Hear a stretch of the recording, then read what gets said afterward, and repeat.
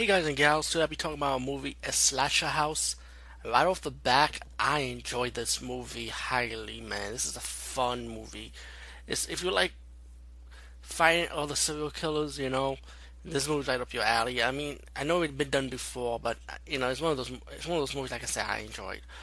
It's about this woman like totally butt naked, sleep like in a jail cell, and the jail cell look abandoned.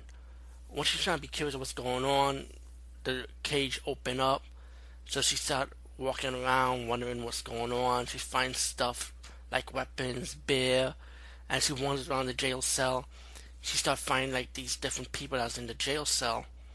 Well, I won't ruin too much though, but I'm just telling you one thing. Each of these people that's in prison, they all have their own sin. They all like have their own backstory. And once you start meeting these people, and once they come out of the jail cell, you start seeing they start having flashback stories about who they are and what they did, you know.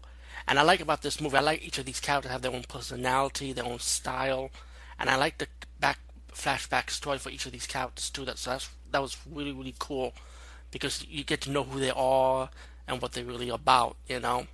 And as for the girl, she ended up working with this guy, and of course it's pretty obvious he has his own backstory too.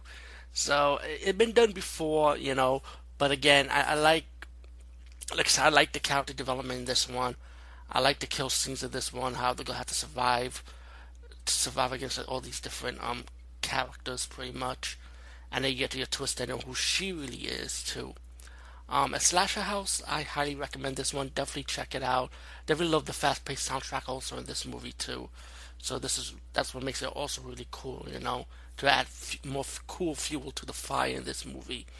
Anyway, A Slasher House, like I said, check it out. Peace, guys, and see you later.